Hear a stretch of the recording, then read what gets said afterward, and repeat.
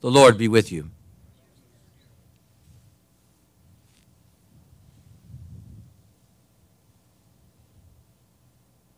One of the 12, who was called Judas Iscariot, went to the chief priests and said,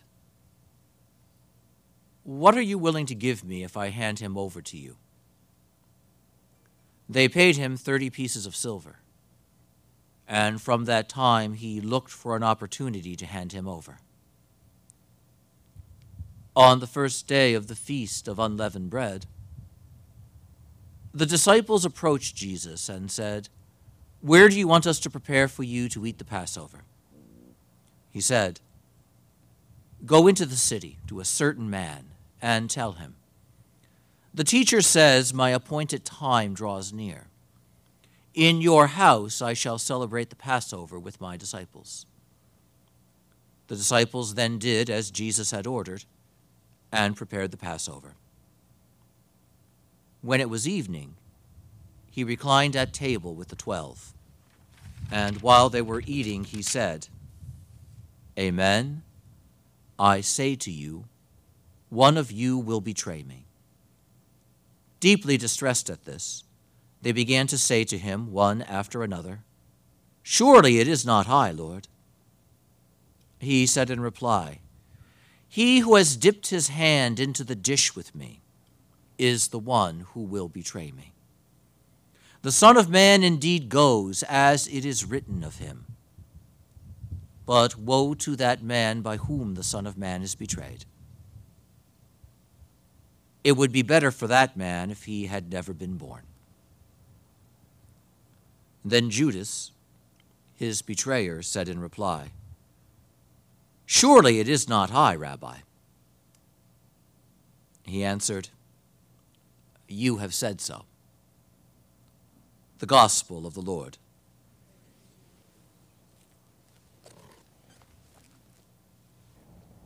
We have just heard the last Gospel reading of Lent. This is the last Mass of Lent. There is no Mass during the day tomorrow. Lent ends at sunset tomorrow evening, and the great holy days begin.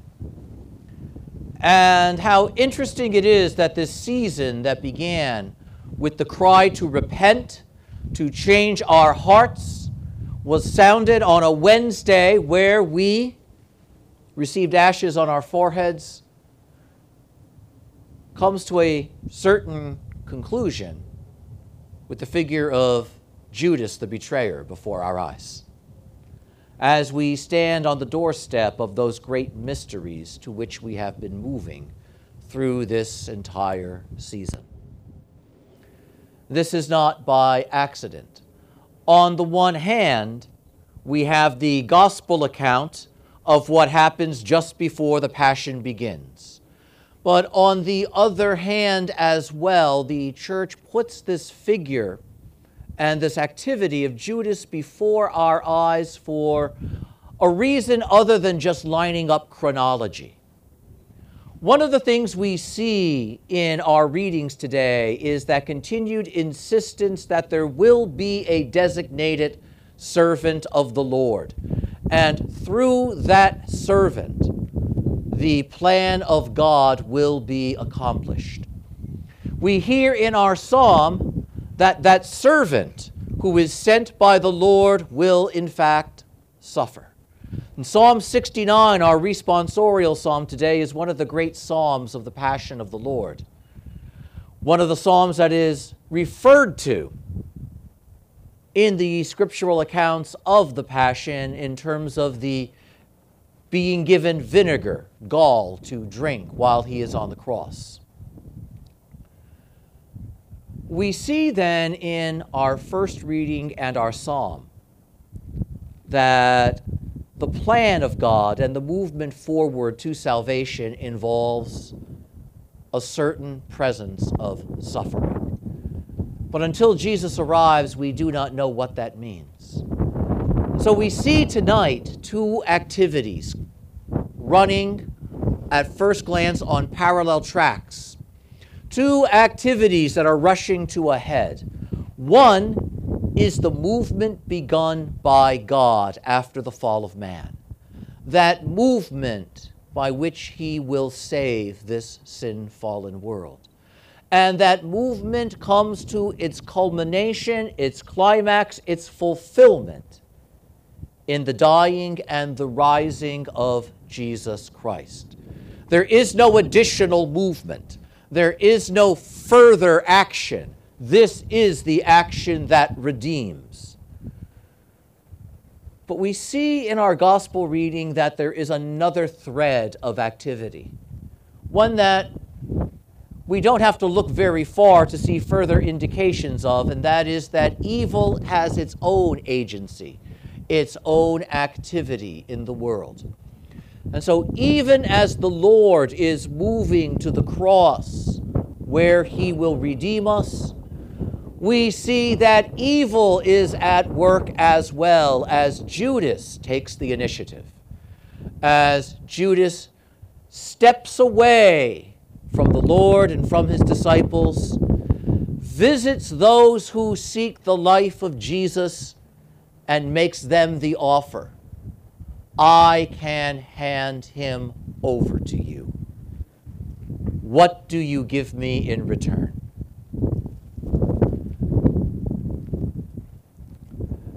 To the eyes of the world, it is the agency of evil. It is the agency of Judas that causes Jesus to be handed over. To the eyes of the world, it is the violence of the world that puts Christ to death. To the eyes of the world, the power of darkness is what is controlling all things at this moment. But to the eye of faith, the one who controls the movement is the Lord. Jesus is aware of Judas's betrayal, just as Jesus is aware that the Pharisees and the high priests seek his life. Jesus is aware of the unjust, oppressive cruelty of Rome, which will not hesitate to execute those it deems to be inconvenient. It is not those things that place Jesus on the cross. Rather, Jesus, the servant, steps into that entire web of hatred and deceit and violence. And he receives the brunt of it all onto himself on behalf of a world that cannot endure it. And he stretches out his arms on the cross. He is the one who lays down his life that he might take it up again. The world does not take his life. The Lord lays down his life and gives his life. This is the fundamental thing that the church wants us to see today. Even as the world plots to take his life, the Lord came into the world precisely to give his life. And it is the giving that has the authority. It is the giving that saves. Judas, on the one hand, will hand Jesus over to those who will kill him. But Jesus hands himself over to do the will of his Father. Jesus hands himself over for us and for our salvation. And from this point now, we move into the great days of the handing over of Jesus. And as we consider that, now we are left with a much more fundamental and personal question.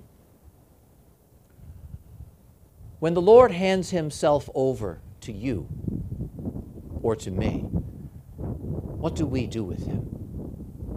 How do we receive him? Do we sell him as Judas does? Do we wound him as the soldiers will? Do we mock him as all too many do? if the Lord is handing himself over, how do we receive him? We know how the Lord receives us. He receives us with mercy in his heart, forgiveness in his hand, and a desire to reconcile us. But how do we receive him? What an important question that is, because we're literally going to come forward and receive him in just a couple minutes. Coming forward and stretching out our hands and consuming the consecrated host, the body of Christ physically, that's easy. And it's easy to do that with reverential gestures. It is easy to do that with a pious bearing. None of that is difficult. It is easy to be physically and apparently respectful. But do we perhaps in our hearts sell the Lord for baser pleasure?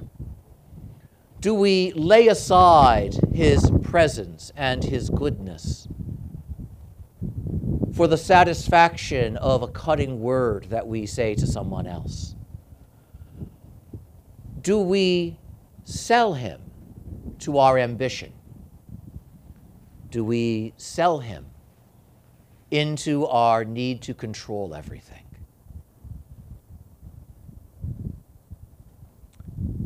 The Lord hands himself over. The interesting question is, what do we do? Do we hand him away? Do we hand him off? Or do we receive him? And so it is that the scene that we have in our gospel takes place at the Last Supper. How remarkable this moment really is. This moment of Judas agreeing to hand over the Lord and then returning to the table where for the very first time Christ gives us himself, his body and his blood in the great sacrament of this altar. And note what happens at the supper. The Lord hands himself over to his 12 apostles. Take and eat. This is my body given for you. Take and drink. This is my blood of the new covenant, poured out for you. Take, because I give. He hands himself over. And one of those outstretched hands that takes and eats, that takes and drinks, belongs to Judas, who a couple hours later will hand Christ over to those who would kill him. What a sobering moment this is as we stand on the doorstep of the mysteries. And the church puts this reading before us not so that we feel miserable, but so that we honestly ask ourselves, will I open my heart to the Lord to receive him more fully over these days? Because these are the days where the Lord hands himself over again to us. Our redemption has already been won, but the Lord always seeks to hand himself over to us for our salvation. The hands that we open and stretch out to the sacrament today are also a reminder of the openness that our heart must have, and the willingness to, in our own lives, be about not selling the Lord, not handing him away, but holding on to him, that his goodness might indeed hold on to us. And how wonderful it is that we on this day contemplate the great mercy of that one who, knowing even the evil that lives in the heart of Judas still loves him enough to hand himself over to him completely. This is the love which hands himself over to us today. Imperfect as we are, sinners though we are, unfaithful as we perhaps have been, he is here because he loves us. And he is pleased to hand himself over to us and for us in his love and for our salvation. And what a great moment this indeed is. Amen.